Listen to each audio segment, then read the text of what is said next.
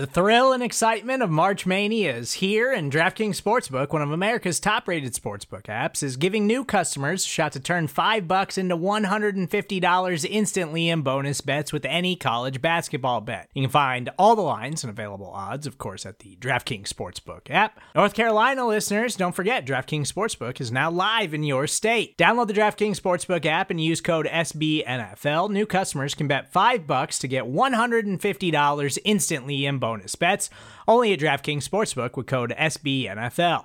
The crown is yours. Gambling problem? Call 1-800-GAMBLER, or in West Virginia, visit www.1800gambler.net. In New York, call 877-8-HOPE-NY or text HOPE-NY. In Connecticut, help is available for problem gambling. Call 888-789-7777 or visit ccpg.org. Please play responsibly on behalf of Boot Hill Casino and Resort. 21 plus, age varies by jurisdiction. Void in Ontario. Bonus bets expire 168 hours after issuance. See dkng.com/bball for eligibility, deposit restrictions, terms, and responsible gaming resources.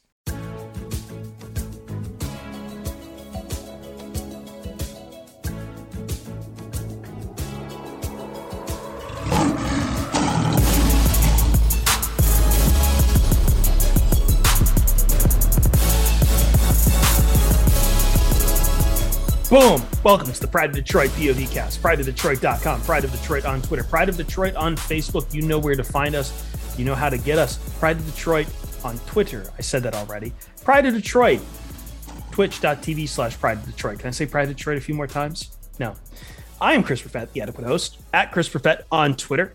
And we are coming to you live on Twitch after an amazing weekend of drafting by the Detroit Lions. We're going to break down everything. It's been a whole weekend. I did about 10 hours between 2 days on Twitch, but I haven't seen these guys in a little bit, so we're going to get the whole band back together for this.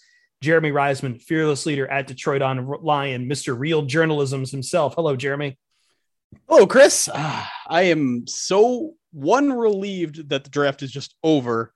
Too overjoyed because this is actually my favorite part of the offseason is after, where we get to kind of diagnose and analyze all of the new presents that we have underneath the tree. So I like it. I like events. I don't like having to sit here for months waiting for something to happen. This is great. This is the fun part. And I've spent all my Monday diving into film, so I'm ready to talk. You've watched how many hours of tape? How many Jaws hours of tape? Jaws, I've watched over 15 hours of tape, just 500 hours of tape. You got to juice those numbers, Jeremy. You got to pump those numbers up. Those are rookie numbers. 15 hours. What are you talking about? Just on Monday alone. Just on Monday alone, I've been watching all this tape. You know, this guy here, James Mitchell, I like him a lot. He's got a lot of good quick step. He can play outside the box. I slipped in Mel Kiper there. Ryan Matthews. It's the motherfucking rock guy. At Ryan_POD, the most requested man from the weekend.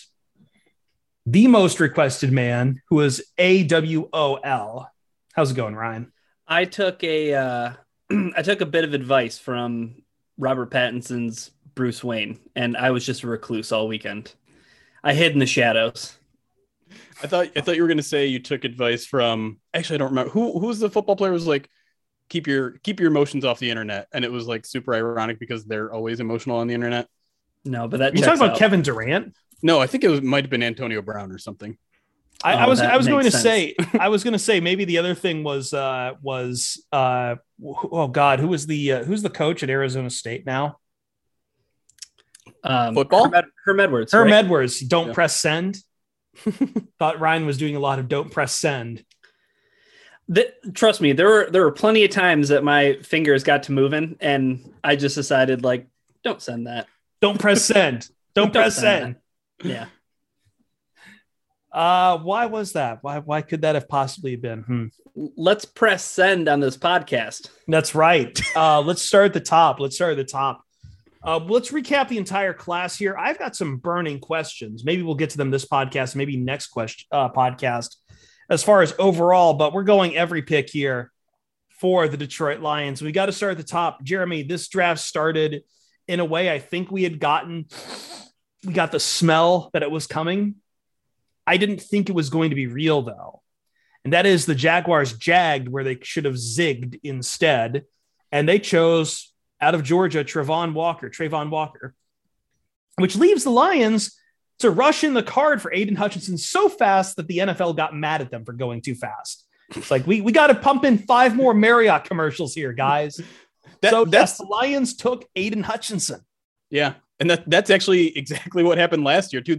I don't know if they got in trouble this year. They got in trouble last year with Penei Sewell, but this year they showed the green room video of Aiden Hutchinson getting the call from the Lions. And in the background, you can hear Travon Walker's name being announced as the pick first overall by Roger Goodell. So yeah, they did rush the card up again, which is an interesting debate that we can have here, because obviously, we started draft season with the debate between Aiden Hutchinson and Kayvon Thibodeaux, and eventually we came back to it, even though it looked like Aiden Hutchinson was gone. So, and it didn't even seem like it didn't even seem like much of a debate to even think about for the Lions. They knew right away. Yeah, Aiden Hutchinson was available. They took Aiden Hutchinson, and it's not all that surprising, right? Some could argue, and many do, that Kayvon has a bigger upside. He's maybe more of a pure pass rusher. Probably has more work to do on the running side, but I think that's exactly it. Like, the Lions saw a more well-rounded player, a more, they talked about how they needed a day one starter, a guy who can just come right out of the box and destroy quarterbacks. And that's who Aiden Hutchinson is. And obviously we've already talked extensively, I should say, about the culture fit. There is no question. I don't think the fact that the Lions did not draft Kayvon Thibodeaux is akin to them saying, we don't think he's a culture fit. That's one thing I think we need to hammer home here. I don't think that's proof of that necessarily, because Aiden Hutchinson on his own merit deserves to be the pick here. And most people had him as the first overall prospect. So it's interesting that everything came full circle, but I don't think any of that should come. I don't think the fact that they took Hutchinson over Thibodeaux should really come as much as a surprise. You can argue Travon was a surprise, but by the end of last week, it really didn't seem like it was much of a surprise. And I remember the audio. I think it was maybe like the day of the draft, Jeremy, day one, if I'm not mistaken. It was on Thursday. There were some Instagram stories of Aiden Hutchinson and Kayvon Thibodeaux, and I think even Malik Willis, talking about the time that they spent with the Lions. Mm-hmm. And it was specifically Kayvon Thibodeaux was it was like being with my uncle at a cookout or something. Right. Apparently it's the uncle that you only see once a year, because he will not be seeing Brad Holmes anytime soon. But I'll admit, I was a little bit surprised that there was such conviction with the pick, in terms of they made the pick, like you said, Jeremy, before Goodell had even announced Travon Walker's name to everybody else. So I think it was just surprising from that standpoint. I don't think it was surprising from the standpoint a very loud minority of people saying that, oh, you got to, spend all the clock. There might be a trade offer that comes. Come on, man. For number two, no.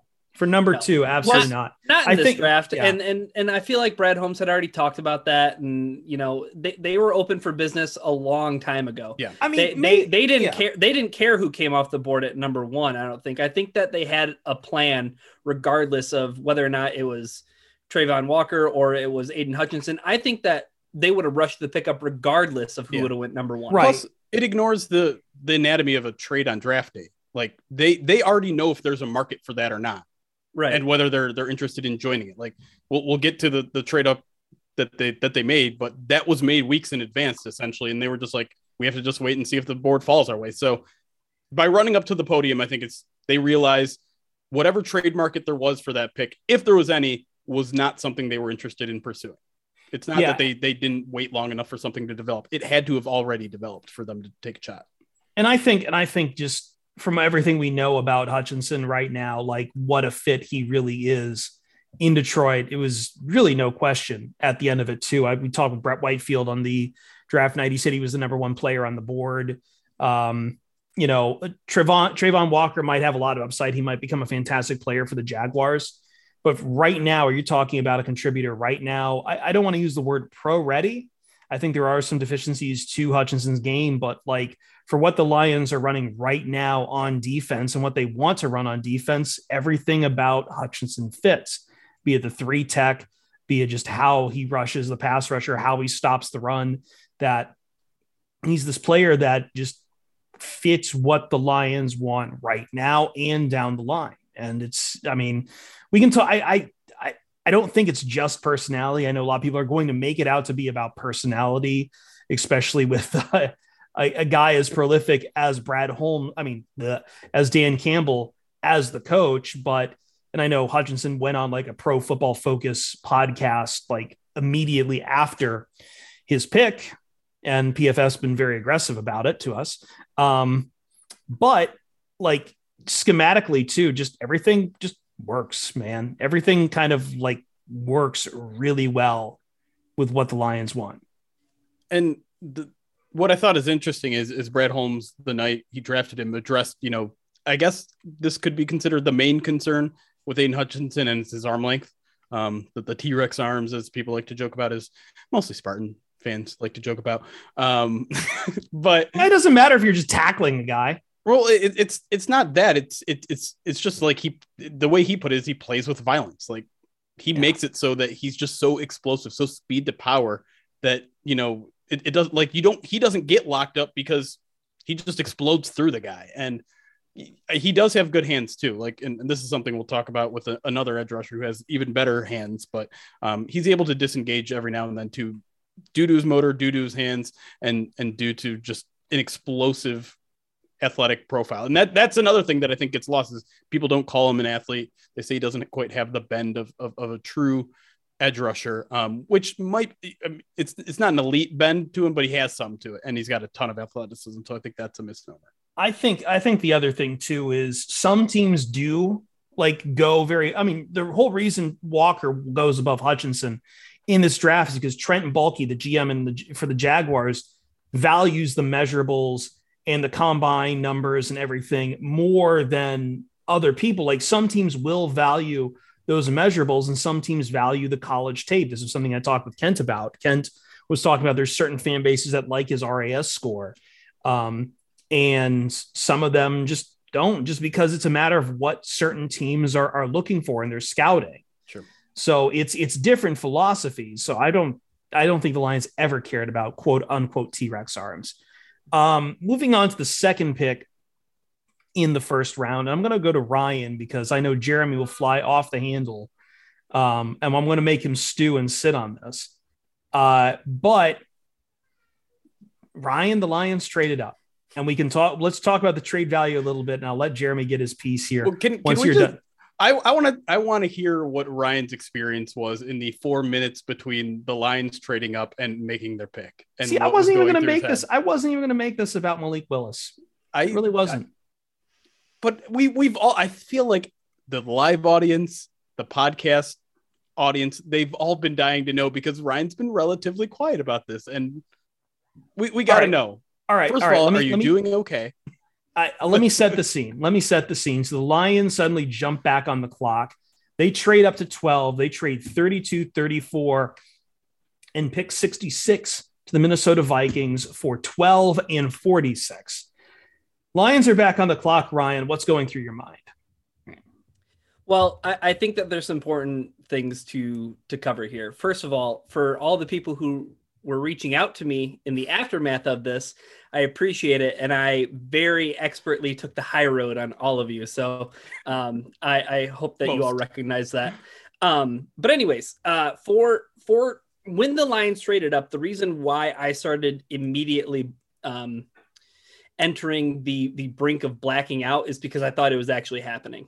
And I think that was a thought that was crossing a lot of people's minds because I don't think you trade up from 32 to 12 to take many positions outside of something like a quarterback, right? So thinking about all the quarterbacks are still on the board, there's been a little mini run on wide receivers at that point. Like Drake London had gone. London, both Ohio State players. Yep. The Saints just moved up to get Olave at 11.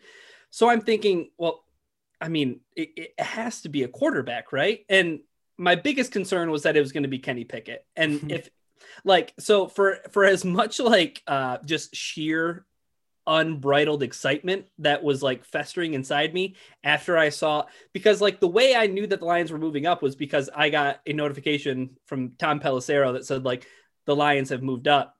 And like, I'm not kidding. Like very heavy breathing. Like I was like, there's no, like, but that's my mindset, right? Is like, there's no way that they're not trading up for something that isn't a quarterback. But let me tell you this was by far and away the best move that Brad Holmes made during the draft. And it was his best pick too. I am 100% on board. Wow. But Jeremy, we talked about this in the Spotify green room, Spotify locker room, Spotify live app, right? I asked Eric, probably like the month leading up to the season, right? I was like, is there any chance that the Lions package up 32 and 34 and move up to get a receiver? And specifically, I mentioned Jameson Williams because he fits on their timeline, right? Yeah. If Jameson Williams doesn't suffer that ACL injury in the national championship game, I think he is a top 5 pick. He's probably the top pick. He's probably the top wide receiver. Real quick, I think Rich Hill model, just to give some background to it, Rich Hill model, we had some debate between Jeremy and Hamza on which model was actually being used. Lions gave up 435 points of value and gained 475 points of value, 40 points of value by making the trade with the Vikings. According to the chart, the Lions gained the equivalent of a late 3rd rounder by doing this pick. And they move up and take, again, what Ryan said was probably like, I don't know. I think the Ohio State guy said that, and Jameson himself has said this, that if he ran at the combine, he would have run the fastest 40 time, but he could ever. No, yeah. He's like ever. So the question that I want to ask Jeremy is, first of all, set the prospect aside. Were you or were you not a fan of Brad Holmes making this trade? Not in the initial standpoint, but stepping back and looking at it and saying like, okay, this was the value of the picks that they sent away, and this was the value of the picks that they received. In terms of the value of the trade up, I think you can't deny it was a good deal. We've seen a lot of teams make aggressive trades up in the first round and have to overpay, sometimes to the point of multiple first round. There's a lot of trading up happening this year. And I think the best way, I think the most easy on the mind way that this trade has been framed is you move up 20 spots in the first round, you move up 20 spots in the second round, and you give away 34. In reality, the move up essentially cost somewhere between pick 34 and pick 66. Somewhere in that range is what the Lions gave up to move up. And I don't know, that value is fine. That value makes sense. I think it's good value. And the fact that you were able to get good value from a divisional opponent is good. I have no problem trading with a divisional opponent. I want to put that out there. I think that's neither did the Vikings, who obviously traded with Green Bay. But I do think this is a huge risk. I think we can't put aside how big of a risk it is to give away a high second round pick to move up in this draft listen, I love the player. I love the conviction from the Lions. I love the idea that the Lions may have gotten the best wide receiver in this class. I think wide receiver is a position that you should be, it's premier enough where trading up in the first round makes some sense. But Jameson Williams has 1 year of production. He's coming off a torn ACL, and moving up in the draft is just even throwing those things aside, it's a risk. The thing that Brad Holmes keeps saying, and we should have, this was telegraphed. This whole move was telegraphed. They said all offseason they wanted to upgrade the wide receiver position. Brad Holmes told us a week before he made the trade that if there's a guy they have enough conviction on, we're going to go up and get him. And by that time, the trade was already in place. He was talking about this to us, which is a whole nother interesting thing. But conviction is what will kill you, I think, in the NFL draft in the end, because a lot of general managers have conviction on players, and a lot of times that player doesn't work out.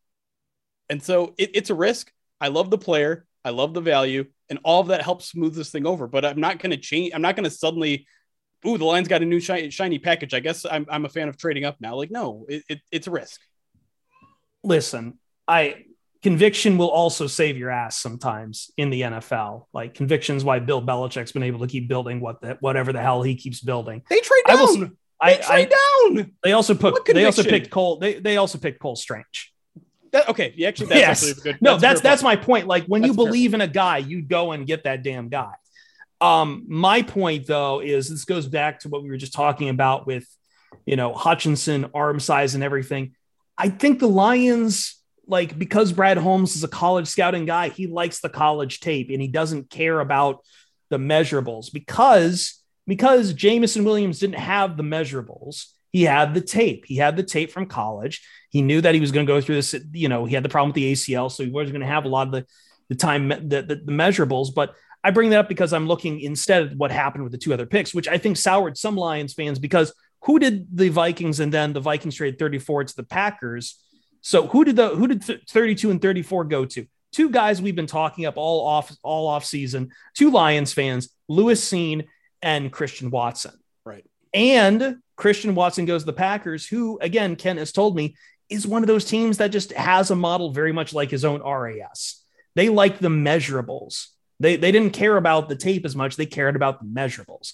So this is kind of a philosophy difference right now between the new Lions and some of these other teams. And yeah, I think some fans are going to get caught up in what was lost. I don't think the Vikings, even Vikings fans would say the Vikings didn't make a very good trade here, but you can't also then expect two teams to then take that trade and then make bad picks with those trades as well. It would be funny, but it's most likely not going to happen. You were going to lose out on Lewis Cine and you were going to lose out on Christian Watson. That was the gamble the Lions took to get Jameson Williams. The other gamble they're running is when he's going to be back ready and healthy with his ACL. He says he wants to be ready by training camp. He says he should is the word he used. Listen, here's the thing. The Lions don't need to rush him back. They don't. Yeah. They don't. They have no reason to rush him. They can just really tell him to be patient, make his time. Science and medicine has gone a long way. Guys are coming back faster and faster from injuries we used to think used to cripple careers, be it Achilles with Cam Akers, who came back a little too early. Tommy John, it was a killer for pitchers for a very long time in baseball. Guys, everyone gets Tommy John these days. Everyone gets Tommy John. ACL is probably going to be the same way. We'll see. We'll see what he is on a reconstructed ACL. I don't know what that is, but it was enough for the Lions to make this selection and to do it with burning quite a few picks and to do it. But I mean, look, like, rather than signing, I think the other thing too is the Lions are pretty close above where they're expected to sign given on cap too. I don't know if either of you guys know like what that would be like if we don't know cap room yet. I was just saying, like, I'm not sure. I'm not sure the difference between like, signing a wide receiver at 12 versus paying both 32 and 34 together. Right. It's significantly more, but I want to pass the buck to Ryan here because we haven't really talked about Jameson Williams, a player, and you're obviously a huge fan. So tell me what you love about Jameson, what you're excited about him being in Detroit and what that will do. I also love his nickname. J-Mo is awesome. J-Mo. I was going to go, I really wanted it to be Whiskey, but clearly he's gone with J-Mo. Yeah. Here's the thing I love about Jameson Williams, right? Is that he is a bona fide, take the top off the defense kind of guy. Yeah. And he's a big play guy. And this is the thing, right? Is that first of all, like Chris alluded to, the Lions can be really patient with him because they have enough pieces right now. And also, hey, would it hurt to see even more of DJ Chark, who's on a 1-year deal? Like, would it really hurt to see more of what the Lions' depth at wide receiver can bring about before you bring that guy into the fold? But right. I mean, here's the thing, right? Is that, like I said, J-Mo is a guy who can take the top off the defense. He set the Alabama single season record and led college football with 4 touchdowns of 70 plus yards. He posted an FBS best record, 11 touchdowns of 30 plus yards in 2021 as well. That's across the FBS. And I mean, I feel like this is like the pick that Eric Schlitt should 100% be on board with because the dude played 279 special team snaps and two kickoffs returned for touchdowns last year too. In the same game, by the way. In the same game, yes. And just an absolute violent gunner, right? Yeah. Like, I mean, a guy who, like, I mean, how did that, like, that shouldn't have been overlooked. Like, that should have been something that we saw and we're like, oh, okay, this guy is 100% for this culture. Right. And that was one of the first things Brad Holmes said that night is like, I turned on his film and I saw him book it and destroy a guy as a gunner. And I'm like, what? Like he talked to Dave Burkett and he said that was a remote dropping moment. He literally dropped his remote in awe. And so, yeah, culture wise, huge fit. I know people are concerned about his personality because he doesn't look happy. Quit it. I think that's a quirk of TV. I think that was just, they went to get the, I think, it went beyond the broadcast too, though. Like people, like he didn't look excited in his press conference. Yeah, because now everyone's doing the body language thing. You got one whiff of it. Now immediately everyone wants to do the fucking same old lion shit and like everyone needs for any little bit. But to me, like obviously everyone just talks about the speed, right? Like I think he said he clocked in at 23.4 miles per hour at some point during last season, which is just mind-boggling fast. But I think he's also pretty polished as a route runner too. Like, I was going to say, this guy is not just fast, but he's got a really long catch radius. Like he's got like long limbed. He can just, he's not like one of these big guys we were looking at, wide receivers all this offseason that were like big and could like out muscle for the ball. He doesn't play that way, but he is going to go for the jump balls just in a very different way. And I think he's one of our favorite guys too, just because like he's a yak monster. Yep. He'll catch and go. Yep. And the last thing I want to say is like, he is definitely the kind of guy that just raises the level for everyone else, right? If you take the top off the defense, well, guess what? Now you can't key in on Amon-Ra St. Brown. You know what? TJ Hockenson, a guy who for the first half of the season felt like was the only guy that Jared Goff was comfortable throwing to. I think he might benefit more than anyone else from this draft pick because suddenly the middle of that field is going to be wide open because that safety is going to be booking it to try to keep pace with Jameson Williams. So again, it's all about making everyone else better and having that one guy that draws away coverage. And that's Jameson. And taking one other defender out of the box too, right? So like this isn't just taking some of that secondary out of the box too, right? Yeah. This has like, that's what I mean though. Why I'm so excited about JMO is because he's a guy who like can change the entire offense, right? Like I'm not keen on the idea of trying to sell it as, the Lions got their Tyreek Hill because Tyreek Hill has just like speed that like nobody else has. Okay. But what JMO can do is he can take the top off that defense and he can change the way that defenses have to scheme for the entire offense. And to Jeremy's point, like the last thing I want to say is Bill O'Brien had this to say about JMO. He said that I can't say enough about his competitiveness. He's a player that goes out and practices every day like it's a game. And like that quote alone should have like when I was reading Dane Brugler's The Beast, his draft guide, that should have just been something where I was like, okay, it's kind of hard to take those things in isolation. But if you would have compiled all of this stuff, like the writing was on the wall, like, and that's what's most shocking to me is 3 wide receivers go before Jameson Williams, right? Like he is the number 1 wide receiver clearly on the Lions board. Yeah. It just, again, like other teams didn't want to take the gamble on the ACL. The Lions did. It's part of the gamble that Brad Holmes is going to have to answer for it, but you got to make the gambles at some point. You can't be like just scared and just worried about stuff not working out for you. Real quick, we got 2 seconds here. What does it mean for the rest of the roster, Jeremy? Because I feel like Quintez Cephas might be on the outs because Raymond's locked up, Amon-Ra St. Brown, Shark, Reynolds, Jameson Williams. Someone's got to go from this from the. Yeah. It's tough. I did a 53-man roster position this morning, and it's up on Pride of Detroit. I did have Quintez Cephas in, but that's keeping 6, and they might not keep 6. To me, I think Quintez Cephas deserves an opportunity after how he started to play right before he separated his shoulder or broke his collarbone or whatever it was.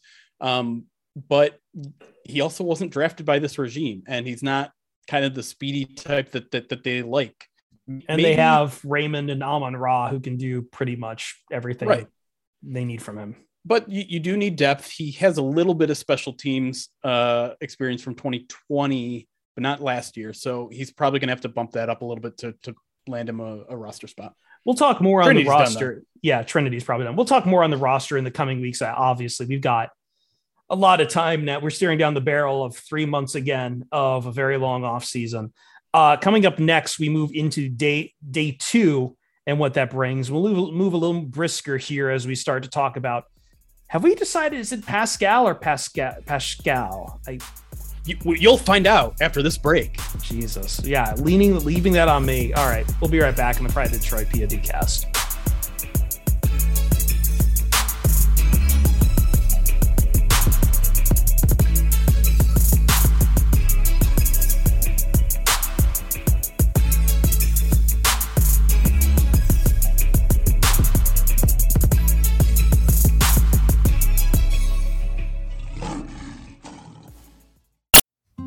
Support for this show comes from Sylvan Learning.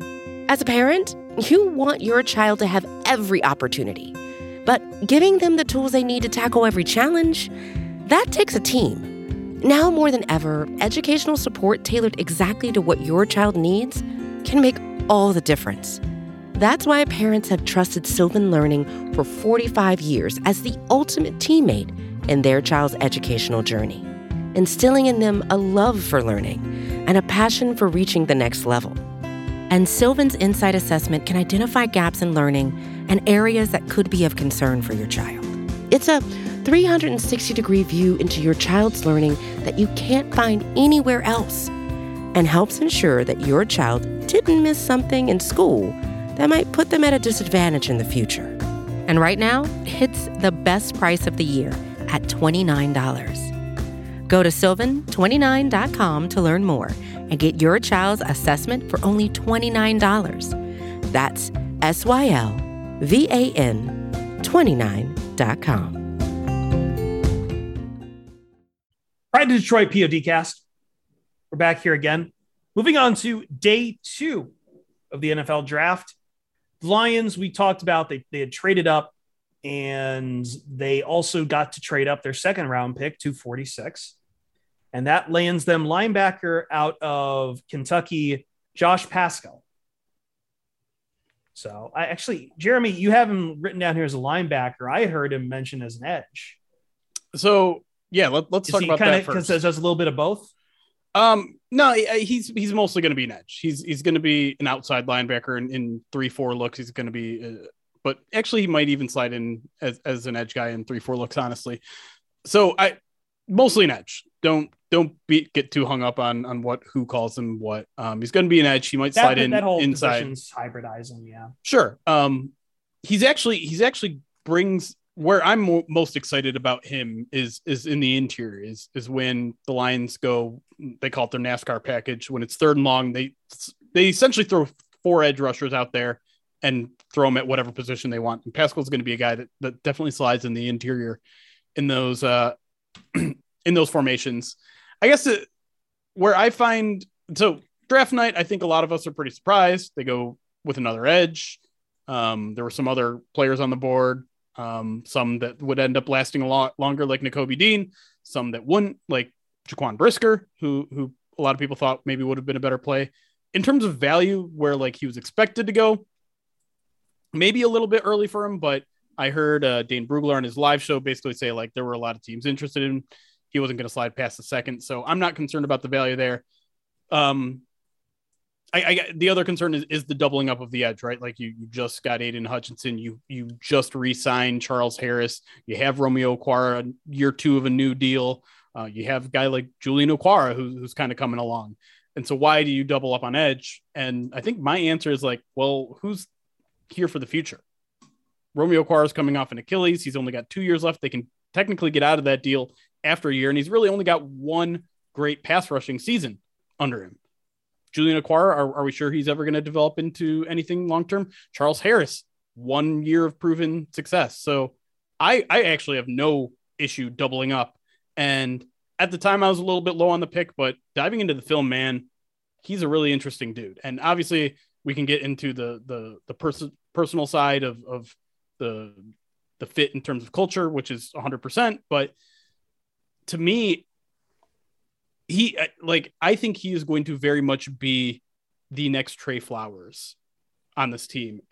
But what I mean by that is he is going to set the edge. He was one of the best run defenders in the league on the edge last year and so good with his hands. Again, people talk about his arm length a little bit. but he's so active and violent with his hands that no lineman can stick on him. And he isn't going to run around the edge. He's not that kind of player where he's got a lot of bend or anything like that, but he'll set the edge.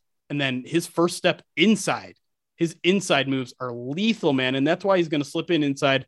And that's something Brad Holmes said too, is he's just going to be a menace on 3rd and longs coming from like a 3-tech position. And he might play a little 3-tech in base too. I'm not sure, because the Lions didn't do much to add to their defensive tackle room. He might get a little bit of play there. He definitely fits. I feel like when you see the Lions double dip on edge, it feels like this is kind of them setting their identity, right? Like, because him and Hutchinson, I think, bring very different things to the table. Yes. But at the same time, like they've got their trenches figured out now on both sides of the ball.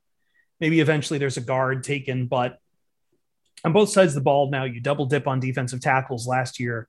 Now you double dip on edge. And like maybe there's some, we'll see what happens with Houston down the road as well.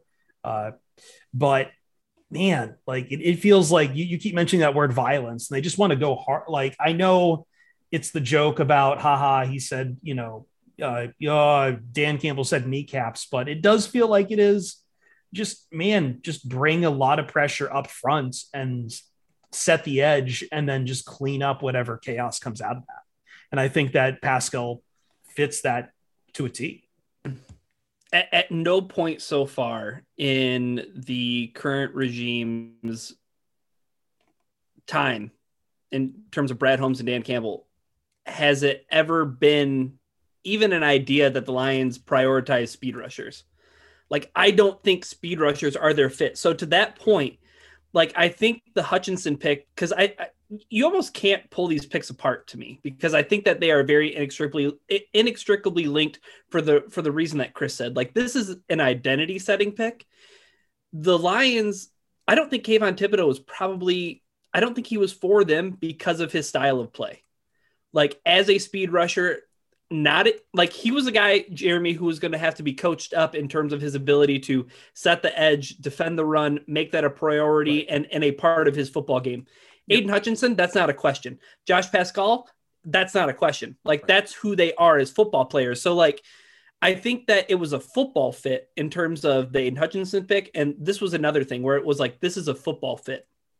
And the part of me, though, that is a little bit upset by the pick, especially in the moment, was like, I get it. A very high character, 3-time, captain at Kentucky. I mean, just an incredible story in terms of who he is as a person, the obstacles that he's had to overcome. Yeah, he had to come over. What was it, like melanoma in his foot? In his foot, yeah. Like, I mean, the guy like has beaten cancer, but at the same time, it seems like there were players that were on the board that I think could have better helped the Lions in terms of like from a talent standpoint. And I know you said, Jeremy, like, Dane Brugler said there wasn't a chance that he was going to, slip out of the second round. So like, this was the Lions' chance to take this guy. Right. But I think it still feels like it feels like a bit of a reach. Like, I can like the player, but I can still feel like it's a bit of a reach. That's fair. And I think my concern with him is that I don't know if he starts right away. Whereas I think you maybe could have gotten, like I mentioned, Jaquan Brisker, I think, is a day one starter, and you're getting and we talked all off season about how important safety is in this draft. But I do think he's definitely going to develop into a starter. I really do. I think just when I watched Kentucky, and I think it's worth also reiterating, like, SEC ball, like, he was playing SEC ball. He's going up against some guys that are going to be playing on Sundays. But that defense just looked completely different with him out there. Completely different. That team looked like it was lifeless with him not on the field. And some of that is due to what he brought, emotionally. But I think a lot of it is just skill. Like, I think we all got caught up. Not all. I think a lot of us got caught up in the story of him and convinced ourselves that this was only a culture pick. And that is not at all what this is. I mean, athletically, he's actually really built like Travon Walker in a lot of ways. He's got a ton of athleticism. And he played kind of in the same kind of way, where it's like he played up and down the defensive line like Travon Walker did. and they're both, I think, underdeveloped as edge guys, speed guys. I think Travon Walker has more upside there, obviously, because he's a little bit more of an athlete, but he brings a lot of the things that you would have gotten out of Travon Walker, which is really, really good run defense, potential interior pass rush, which how many times did we say this offseason, Ryan, was an underrated need for this team, is interior pass rush. So I get it. And I like it. Yeah. And the one other aspect that I wanted to bring up was with this pick, what does this, and I'm putting on the tinfoil hat for a moment, like, does this pick signal anything to you about Romeo Okwara and where he is at in his rehab? It's a good question. I don't know, because first of all, I don't think you want to draft based on immediate need, right? Like if Romeo is going to be ready in 6 months, then whatever. Like you don't draft a guy to replace that.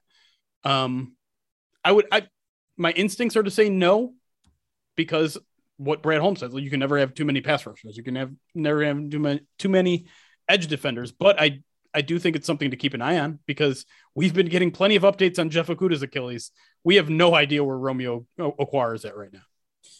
I think I'm mostly fine with it, just because, again, it's between the culture fit plus you were mentioning safety as a big need. And obviously I feel like the Lions still landed. Now I don't know how high up they were on, like, say, a Jaquan Brisker, and I think there's some good conversation to be had if, they got jumped by the Colts trading up to get Nick Cross, but Lions did draft their safety in Kirby Joseph out of Illinois. And this was another guy that Kent was really in love with, talking about it, again, really banking on there seems to be a profile here. It's either like, we don't mind guys who might take a little bit of time to start right away because they understand it is a rebuild, and they're going for athletic guys who've been athletic on the field in play. Because I know Kirby Joseph, he played a little bit of receiver in high school. Yeah. He's incredibly athletic. I think Morgan Cannon, who was also with us for the draft stream, shared a video of him, not a video of him, but a tale where he talks about backflipping off his roof, which I hope he's not doing now that he's a pro. Yeah, there was a whole video thing about him just doing backflips, which is interesting. So how do you feel on this? Kirby Joseph, obviously I'm going to meme it a lot and play the Kirby Dreamland victory music quite a bit every time he gets an interception. But they go once again, like, SEC and Big Ten is the name of the game here. Yeah, I mean, I was actually higher on the pick at the time than I was after I watched some of his film, if I'm being completely honest. I mean, it's worth noting he was the 7th safety off the board, where Brisker would have been, I think, the 4th. There was a lot of safeties flying off that board. Yeah. And I don't know if Nick Cross was their guy or not. It's they brought in Kirby for a top 30 visit, so that shows that maybe Kirby was their guy all along anyways. But listen, he started the year as a starting safety for the Illini for the first time, 1-year starter, and he was awful. He started the year really, really bad. And again, transitioning from wide receiver, new position. By the end of the year, he looked a lot better. He was playing with a lot more confidence, for sure. You can literally see him with a lot more swag, getting in, opponent's face, all that sort of stuff. But I also kind of think he's kind of one-dimensional. He does not like to get his nose dirty. He's not a good run defender. He is a guy that they stuck 20 yards down the field and says, hey, don't let anything get by you. And listen, his athletic traits pop off. I know he didn't test everything at the combine due to an issue. I think he's fine now. Very rangy, made a couple of really good, like, sideline to sideline interceptions, but this is a work in progress, man. Like, you're betting on upside here. And I'm not entirely sure this is your future safety. That's what the pick was made to be. Like, they want him to be a future safety, but he's going to have to learn it. And I don't think he's entering 2022 as a year as a starter at all. I hope maybe by the end that there's hope that he's there, but I think right now the Lions should be thankful they signed Deshaun Elliott, because I don't think the safety class fell the way that they wanted to. And this is kind of like the domino effect of that trade up, right? Is like, you had a chance at safety. You could have had one in Jaquan Brisker, but you could have had both. You could have had Pascal and Jaquan Brisker if you didn't make all these trades. So I don't know. I think I'm probably lower on this guy than most people, but I was a little discouraged by his tape. And I think he's just very much a work in progress that they're going to need to develop. And luckily they have some really good coaches that should help. I think that this kind of it kind of paints a picture of the kind of players that Brad Holmes is targeting at this point in the draft, because this pick feels a lot like a Fatu Melifonwu. It feels a lot like, hey, this guy has a bunch of stuff that you can't buy and put in the toolbox. Like, I mean, let's talk about some of the measurables real quick, right? Kirby Joseph, 79.5-inch wingspan. The guy is long. He has athleticism. Sounds a lot like a Fatu Melifonwu, right? Like a guy who needs seasoning, needs experience, needs snaps, needs opportunities. And I feel like Kirby Joseph is somebody that they identified and said, look, this kid has everything, but he's a ball of clay. Yeah. And we're going to mold him, and we're going to make him, because he seems like he can fit that split zone safety, you know, what they're going to want from him. And I think I like this. I like this pick a lot for that reason. Like, it's a guy that the coaching staff is saying, we can take this guy and we can turn him into something. And I feel like Aaron Glenn is definitely the kind of guy you can turn him into something. Like, a guy who's played defensive back. You might only have 1 year to do that, though.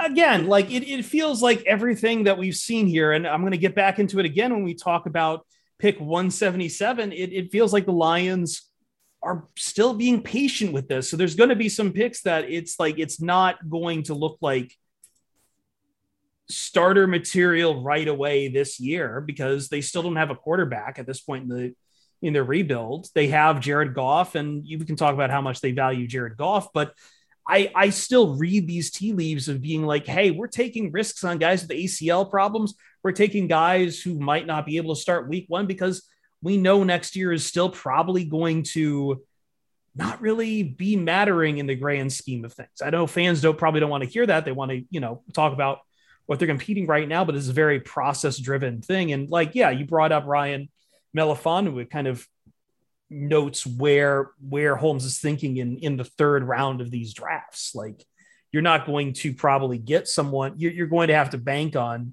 take some risks on guys that just have deficiencies. It's just, I think to me, that's where the imbalance is, though. Like, you're talking about, and I agree with you on all of that, but if they're making all these moves with a couple of years down the line, like, you just made a very aggressive trade up for a player. I know he's not going to play right away, but it's kind of a winish nowish move to trade up in 20 spots in the first round, right? Like, you're trading away future picks, future assets that'll help you when you're ready down the line for a guy right now. And so that, I don't know, that's kind of weird to me. But last thing I want to say on Kirby is I think he can get a little greedy with his eyes. I think that he's going to have to be a lot more eye disciplined, because I feel like he got caught off by misdirection. He got caught off by, underneath routes, that sort of thing. But again, the best asset he has is the range. And he also had like great ball skills. I mean, he was a former wide receiver. So like one of his interceptions was literally just a jump ball that he ripped out of the hands of a wide receiver. And that, I think maybe that is what really appealed to them, because the Lions they haven't been producing turnovers very often. Even Taylor, they're starting safety. Why so many names? Tracy Walker. There we go. Not much of a turnover creator thus far. I think that's something that the Kirby Joseph could bring to secondary once he's ready. Well, another guy who might not, we'll see it. We'll see how ready he is for it, because like we mentioned ACL when talking about Jameson Williams. Here's another pick in the fifth round for another ACL, and that is the Governor. I was told to refer to him as the Governor. That is apparently his nickname. James Mitchell, tight end out of Virginia Tech, the Governor. I have not gotten a good explanation in my research as to why he is named the Governor, but I think we understood that tight end might be a pick on the board here. I think a lot of fans were hoping for Trey McBride. Obviously, the Lions. Ryan, do you remember where Trey McBride went? It was like, I think it was like a third rounder or something. I think he went in the second. Did he go in the second? Okay. Well, yeah, there you go. He was a second round pick to the Cardinals. Right. So I guess the question is, what can he not do? And when are we going to really see him coming off the ACL? This, to me, this might be the best value pick they made. Oh, this is the guy. Okay. This is the guy. Go stop. Pause the podcast right now. Don't pause it. Pause it.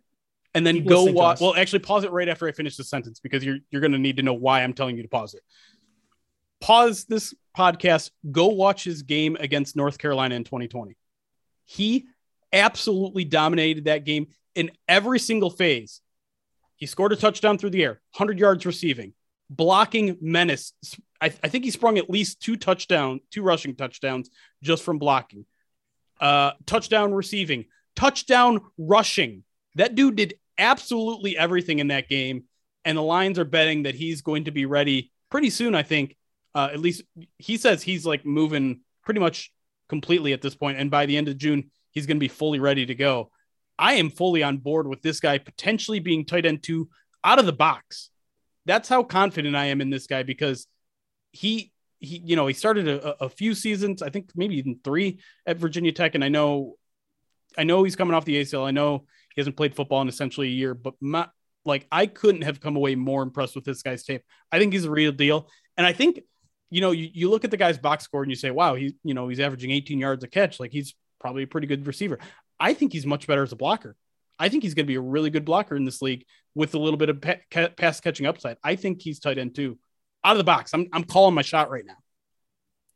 That's bold. I mean, hopefully he's healthy, right? Like that's the thing. Yeah. And obviously the Lions would have done their due diligence in terms of, checking over medicals and things like that. But I just want to say a line from the Beast again, Dane Brugler's draft guide, which gives you like way too much information.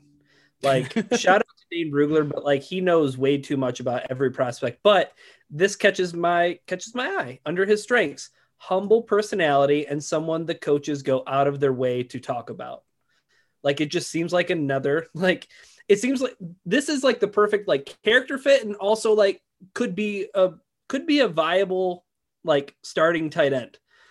Like I don't think that you can really like argue that point, because the thing about James Mitchell that I like so much is what Jeremy said. Like this guy is somebody who split time playing inline and the slot. Like this guy is he's a basketball athlete who can go out and play football. Right. And I think that you look at some of the numbers and like you said, Jeremy, you can be impressed with that 18 yards per catch statistic, but like if you look at his entire like body of work, like his numbers aren't like super impressive, like in terms of how many catches he got, how many touchdowns he scored. But I think something important to keep in mind is like Virginia Tech's offense is kind of boring like that. Like they're like a running football team. So like he didn't get, a ton of opportunities, but you cut on the tape and you see things like Jeremy's mentioning, a guy who's a menace in the run game and is helping spring running backs to score touchdowns, but at the same time is also lining up in the slot. Like right. That is the modern NFL tight end. And again, I think you're getting a player at a discount in the same way that the Lions got a discount on JMO. You're also opening yourself up to finally 2 tight end sets. But this guy screams. I remember watching the video and that Mitchell himself put out of like the draft party, and he has the call from Dan Campbell. It's like, are you gonna be more a receiver? Are you gonna be a receiver or a tight end? And Mitchell's just like, tight end, and Dan's like, that's what I want to hear. I'm trusting him to know exactly what all goes into that. Like, the one thing that they use him a lot at Virginia Tech that I thought was really, really interesting and immediately useful, I think, for what the Lions might try to do, is that a lot of times they would line him up out wide in like a bunch set on one side of the field, and he would just be the lead blocker on a bubble screen. And all I could think about was putting the ball in Amon-Ra St. Brown's hand and having that guy in front of him.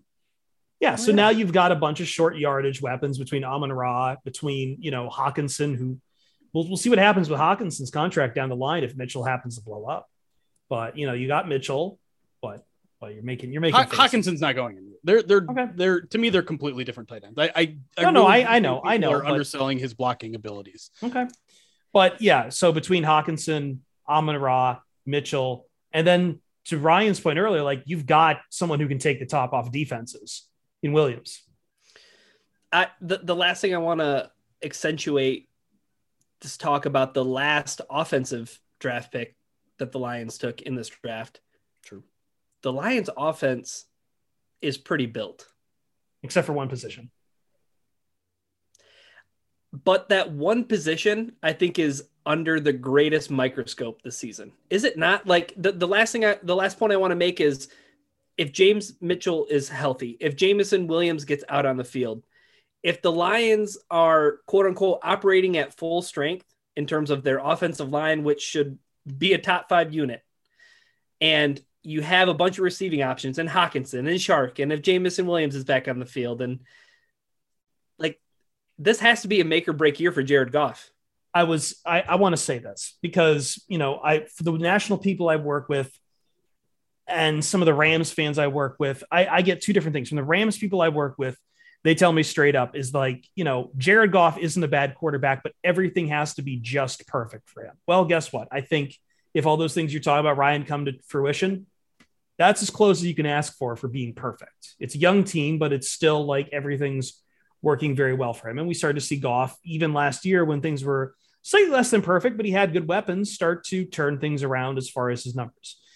The other thing I get from some national guys who still believe in him is always the term about like, well, he took a team to the Super Bowl. Okay, well, whatever on that point.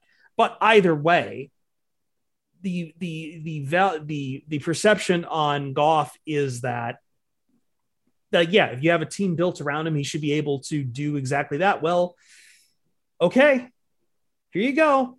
If it all works out, then, if this all works out, then Goff really doesn't. Yeah, to your point, there's no real excuse at that point for too much struggling. This has kind of been the great debate on what kind of Goff are you going to get when Jared Goff came to Detroit. Are you going to get the early Jared Goff that was taking the team to the Super Bowl? Are you going to get the last year of Jared Goff in LA who just can't seem to throw the football at all anywhere? And I like to think that it's somewhere in between the middle when it comes to Jared Goff. I put him on the same tier as, say, Garoppolo or Tannehill, but both of those guys have made deep runs in the playoffs for, obviously the rest of the team kind of holding it around them. But the Lions, and and as much as Brad Holmes and the rest of the Detroit staff has shown a lot of confidence in Jared Goff and talking about how he's the quarterback, we've been talking about it for a year. We've been talking about it, and I'm sure it will continue to be talked about. And every draft guide out there will still have quarterback as the main number one need going into 2023. So yeah, this is last chance. This is kind of last chance this year for Jared Goff. If those things work out, he might have an excuse if obviously some of that stuff doesn't come to pass. But right now, man, what else? What more else do you need? Do you need better running backs or something, or what? You got a full offseason too under a new system. You now know this system. You're who Amon-Ra St. Brown is. You've got Josh Reynolds there. And the only thing still not working in his favor is that the defense is still not good. And so that's fine. The defense can give up 35 points a game. If Jared Goff isn't scoring enough, we can at least evaluate. That's putting a lot of pressure. A lot of good offensive teams don't have to play from behind all the time, You mentioned Tannehill and Garoppolo. Well, those guys also were bolstered by really, really good defenses. Right. Yes. The Lions don't have that yet. They're getting closer, but they're not close. There's big holes in the middle in linebacker. I would say linebacker and corner. There's still a lot of questions. A lot of questions. It's just the back seven at this point. Trenches. Yeah. But I guess to my point is, for as many points as the defense is giving up, it feels like this Lions offense should be able to not keep up and win those games necessarily, but at least hold court. What really more can you ask for? I think you have so much talent around Jared Goff at this point that you can get an honest assessment. And that's the point. We're talking specifically towards Goff too when we're saying all these things. We're not talking about the Lions offense being world beaters. We're just saying hey, if Goff is as good as his believers say he is, then this should be perfect. This should be a perfect storm for him. Because last offseason it was, all right, the Lions, Jared Goff's coming into a new situation. Doesn't really Their have top great... weapon is Khalif Raymond. Quintus Cephas was missing the year and everything. Like, it was awful coming out of the gate. So then the question was, can you get an honest assessment of Jared Goff? And I think it was a valid question to ask. Now the question can be asked and answered. I think that's my point. Yeah. Yes. All right, let's take a quick break. We still have to get to all the day 3 picks. We'll go a little faster through that as we cross, I think, close to an hour mark here on our post-podcast Super Edition. I'm staring at Jeremy. Jeremy had to go put on the Macho Man Randy Savage outfit during the break, and I'm wearing a luchador mask. Thank you for those who are listening on the PODcast version. You help pay our bills. We'll be right back.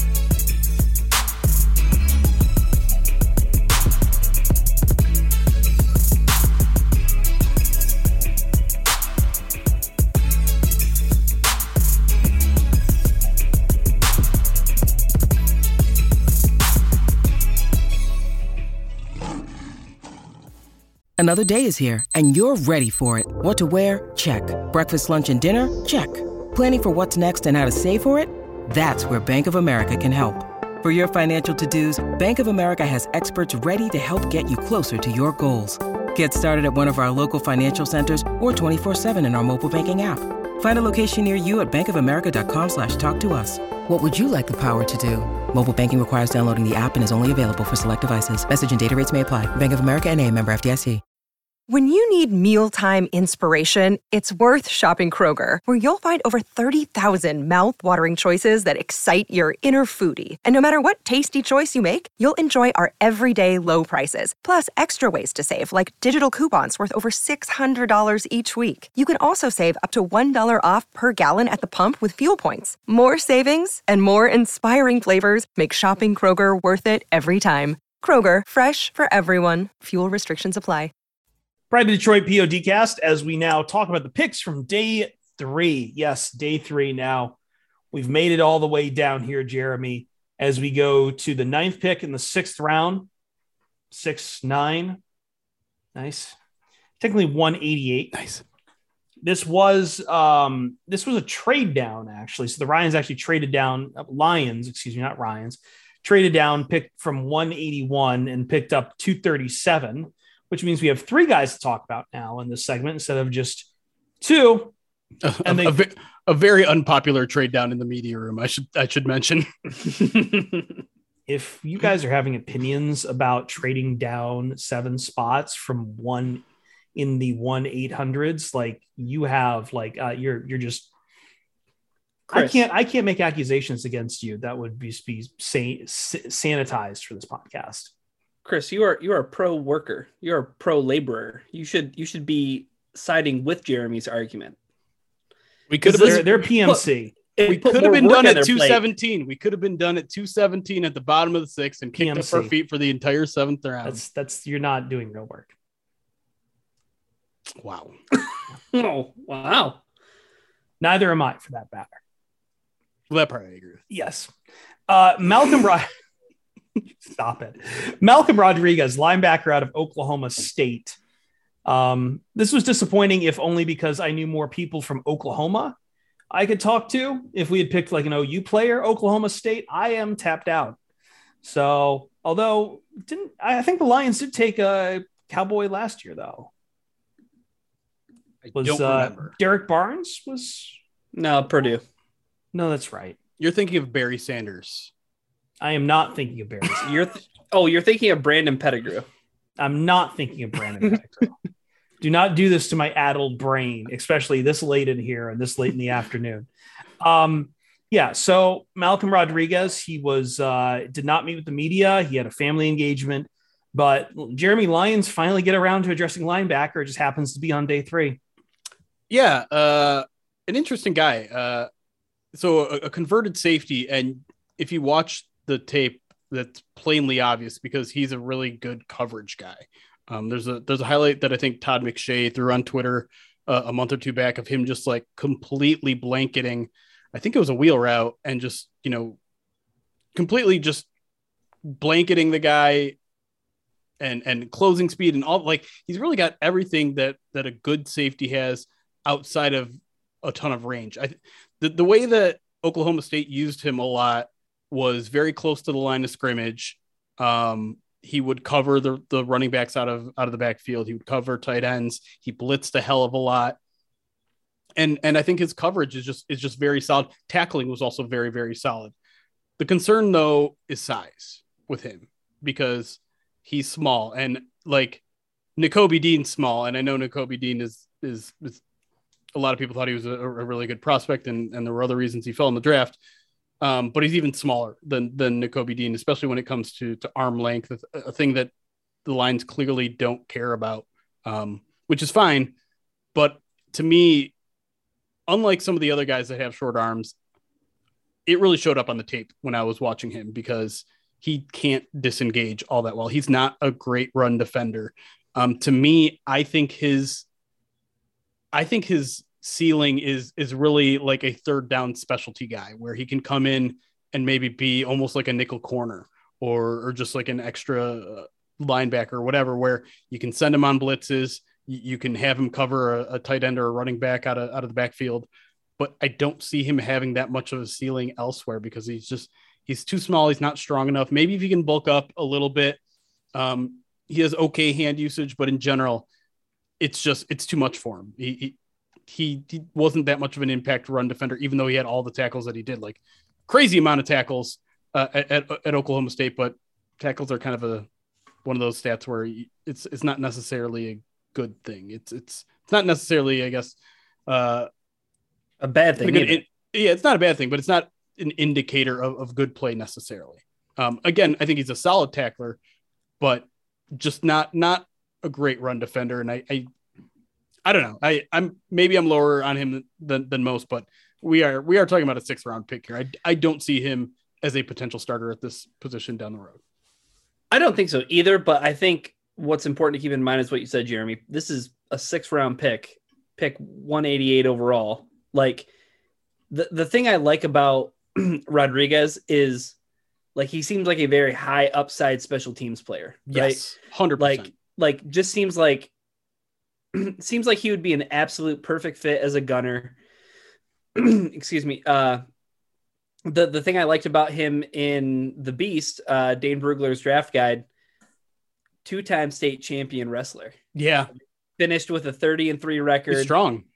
Yeah. Like he's a strong guy, and played 538 career snaps on special teams at Oklahoma State. Like I two things are getting. I think, like Jeremy's saying, as a ceiling, I think that he's a sub package guy. Yeah. Come in and do something special on 3rd down. Right. Or he's just cleaning up everything on special teams. And at pick 188, I love it. I'm not allowed to talk about it. Rodriguez. You mentioned former wrestler. Like after Anthony Zettel, I'm not allowed to talk about any prospect that has wrestling in their background. I get too gassed up about it. I'm pretty sure I said I wasn't on draft day, but like, I'm pretty sure, like I looked at this and I'm just like, oh my God, just show me the wrestling highlights. I mean, the other thing to mention too, is just like, he's also a tremendous athlete, which is an ongoing theme that we haven't really talked too much about in this entire class, like all-time Raz draft for the Lions. And so where he wins at the college level is using that speed, using kind of the wrestling like leverage to get around blocks.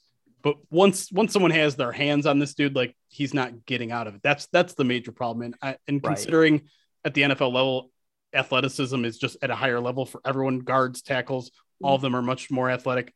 I just don't see him being able to succeed. We are not typically talking starter material in the 6th round at this point. We're talking about taking flyers on guys or depth pieces. And I think that's kind of basically exactly where Rodriguez slots in. The other pick in the 6th round, and once again, kind of an edge linebacker safety. And this one's really curious because I'm really curious how the Lions are going to play him. And maybe they tipped their hand in some of the highlight reel they showed, which also pissed off Deion Sanders.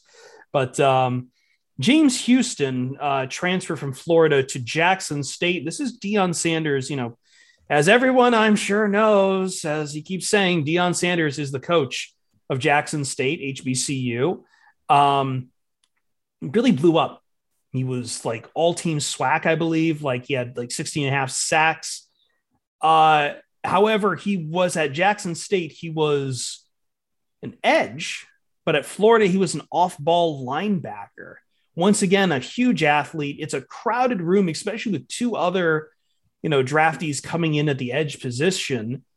And I got to think, if you're showing off mostly linebacker tape on the highlight reels, I don't know, maybe Lions say that's the only tape they were allowed to get permission to use at the time. But Jeremy, I guess my big question is, and again, we're talking once again about a 6th rounder.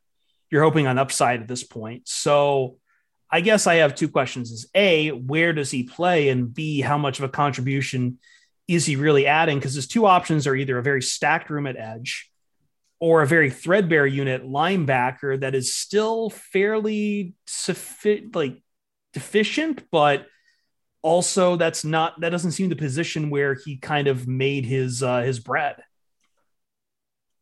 First off, I will say this is the most interesting pick they made all draft. It's very interesting. I am endlessly fascinated by this guy, because if you watch some of the tape that he had last year, he was just an absolute game wrecker at Jackson State. Unbelievable. I said it, 16.5 sacks, annihilating. And half of those seemed like they were forced fumbles.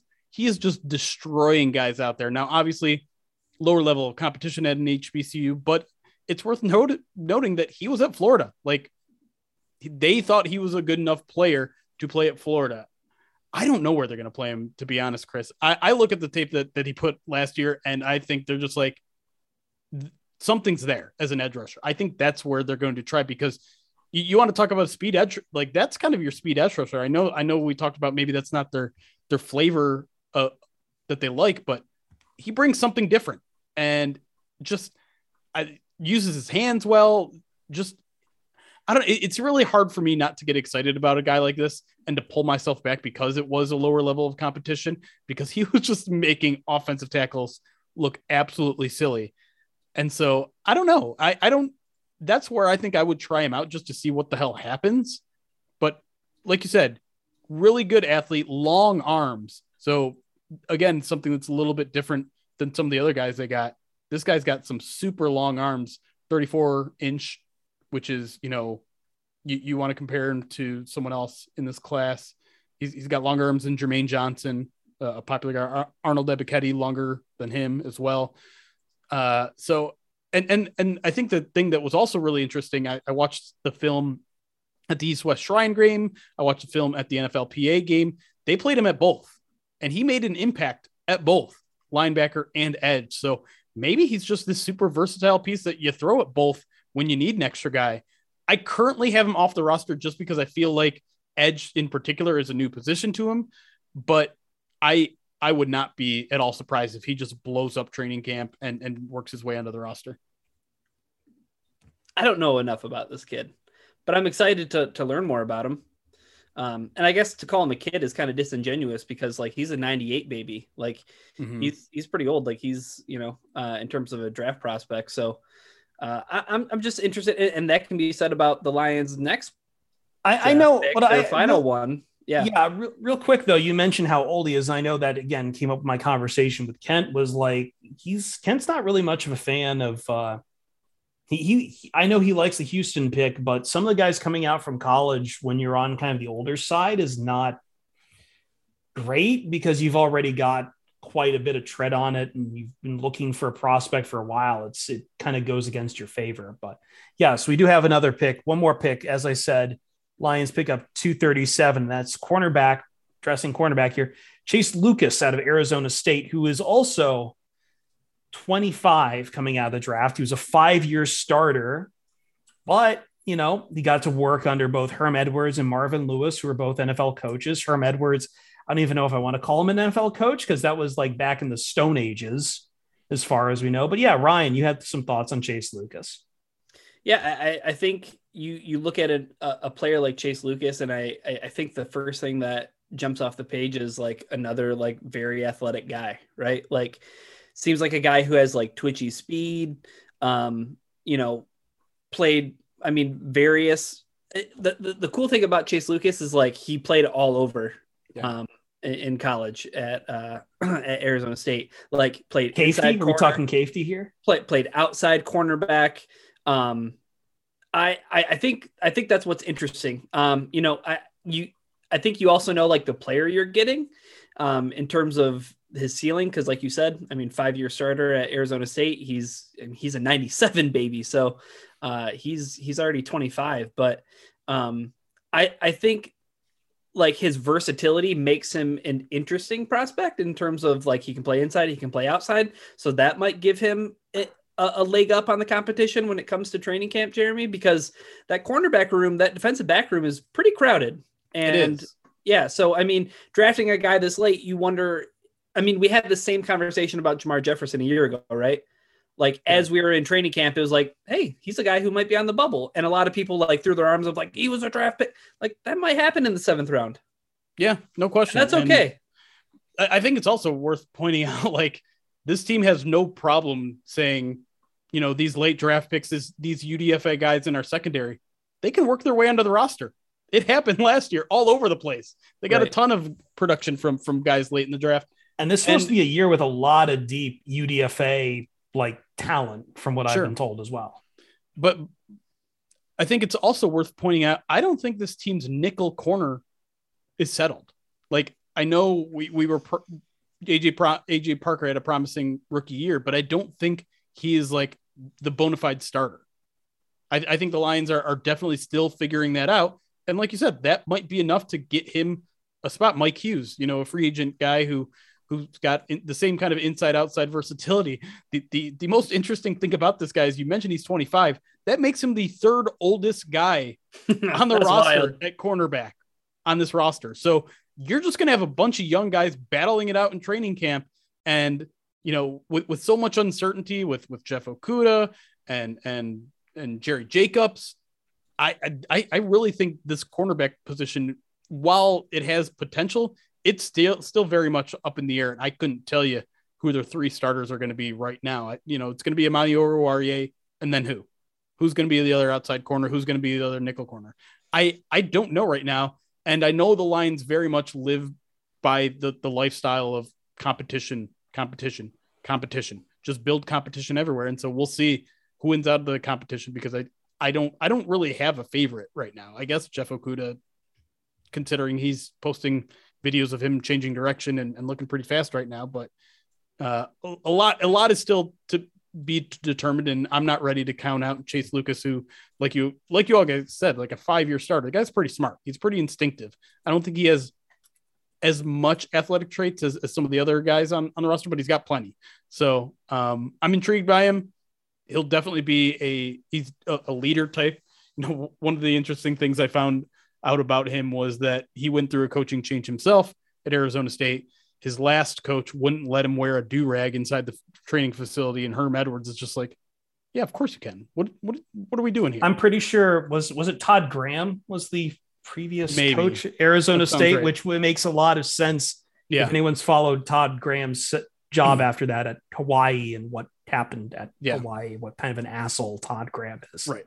That all tracks. he's had his own Matt Patricia to Dan Campbell experience. And he's like, another quote I found from his coach was like, he would get on his teammates if they weren't spending enough time in the film room.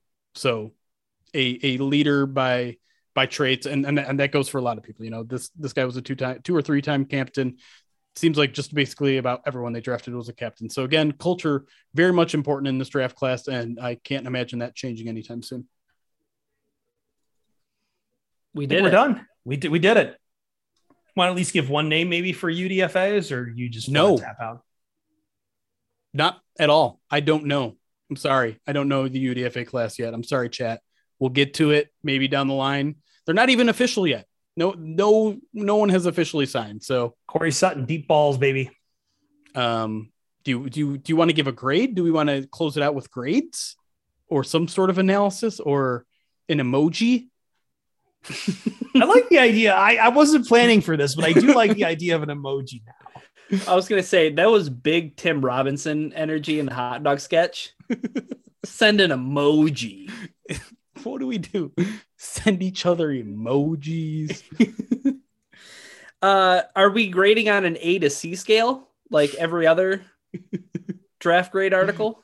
Like Chad Reuter from NFL.com, who gave everyone but 4 teams B minuses or higher. Apparently, I did see someone give out an F+ to one team. That might have been John McClain, who's kind of a shit talker. I mean, if we're doing A to C, I almost feel like you got to throw an S+ in there. Just keep it with like Japanese, like JRPGs. I don't know. I'll do full grades. I think if we're doing A to F, I'm giving this about like a B. No explanation needed. What else? What explanation am I going to give that's going to satisfy people? What explanation am I going to give? Huh? I want to give this draft a B+. And I think had the Lions not traded up for JMO, I think that I would have been sitting in like B- kind of territory. I can't stress enough how much I love that move and getting that player. So I'm sitting pretty comfortable with the B+. Not sure what kind of emoji that is, but yeah, I mean, I was saying I might have slight smirk one like I liked the trade up. I know Jeremy is kind of whatever on it. I liked the trade up. I like Jameson Williams. I feel like we're kind of getting a complete look on the vision of what the Lions want for their players, and that's all I can really be like. All right, in year two of a rebuild, that's all I can really ask is like, all right, here's your strategy now. Let's see if it turns out for anything on the field. The one thing I want to say before Jeremy gives his grade is I was thinking about as I was going to bed after day one, the Lions pick at 46. If they somehow walk out with Hutchinson, Jameson Williams, and Malik Willis at 46, I don't know. I don't know if my body would go into shock or what, but like that was the timeline that I was hoping, wishing, and praying for. And then when the Lions kind of reached for a player, I was like, oh man, I want to like this guy. You would have done the entire podcast shirtless. Like there's no question. I would have done my entire life shirtless, Jeremy. I would have showed up. I would have showed up to school on Monday. And that's fair enough. Shirtless. That you would be unfired. I give it a B. I feel like people think I'm down on this class, and I'm not. I'm very happy for, but I guess I kind of just look at overall, what did they get? They got 2 potential blue chip players, one on each side of the ball. Great. They got a guy who might not be a starter right away, but will eventually be a starter and immediately give you a lot of reps in Josh Paschal. Great. So far, so good. Kirby Joseph to me is a project. I think that's going to take at least a year, maybe 2 down the line before he's a starter. And I can't say with certainty that he's going to be a good starter. Not great. James Mitchell, though, kind of makes up for that because I think that's a really good pick. I think he's a guy that's going to contribute right away and might have a significant role on this team. The rest is kind of chalk when you're talking about day 3. I like the James Houston pick. I think that is a guy who could surprise and explode and be one of those guys where it's just like, how did people let this guy fall? But we'll see. So when it comes down to it, 2 bona fide starters, potential blue chippers, 1 guy who's going to be a starter, and then a bunch of kind of role players after that. It's okay. But when they went into this draft with 4 picks in the top 97, I was hoping with at least 3 bona fide starters, maybe 4, they had 5 picks in the top 97. I was hoping for at least 4 starters that could maybe produce right out of the box. So again, it goes into my persistent nagging about trading up a little bit, but the fact that you might have 2 blue chip players gets me excited enough where I'm not going to drag this down 3 grades or anything like it. B is still, I'm pretty happy. We're done. Thanks, everyone. This is one of those weeks where we do a lot of work across the board. And I feel like getting a nap. You've earned it. What, like now you're up to what? Almost 20 hours of streaming? Something like that. Everything's blurred together. I think, let's see, 4 hours now today, checking the clock.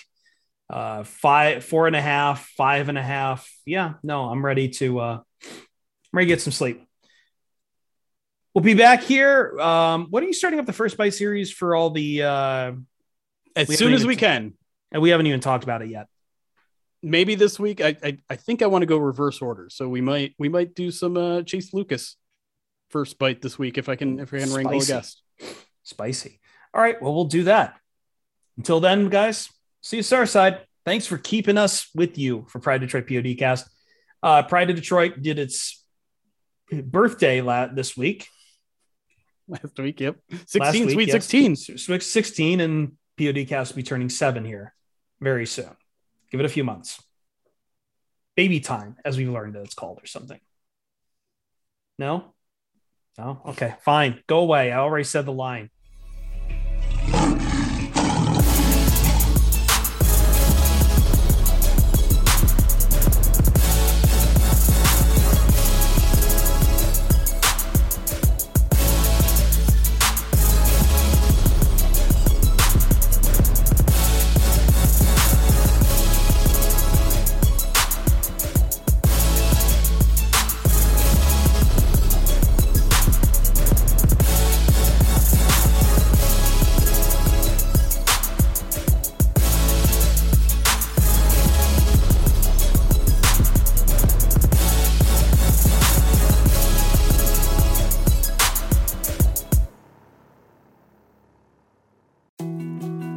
More to-dos, less time, and an infinite number of tools to keep track of. Sometimes doing business has never felt harder, but you don't need a miracle to hit your goals. You can just use HubSpot, because their all-in-one customer platform can make growing your business infinitely easier. Imagine this: high-quality leads, fast closing deals, wildly happy customers, and more benchmark-breaking quarters. It's not a miracle, it's HubSpot. Visit HubSpot.com to get started today.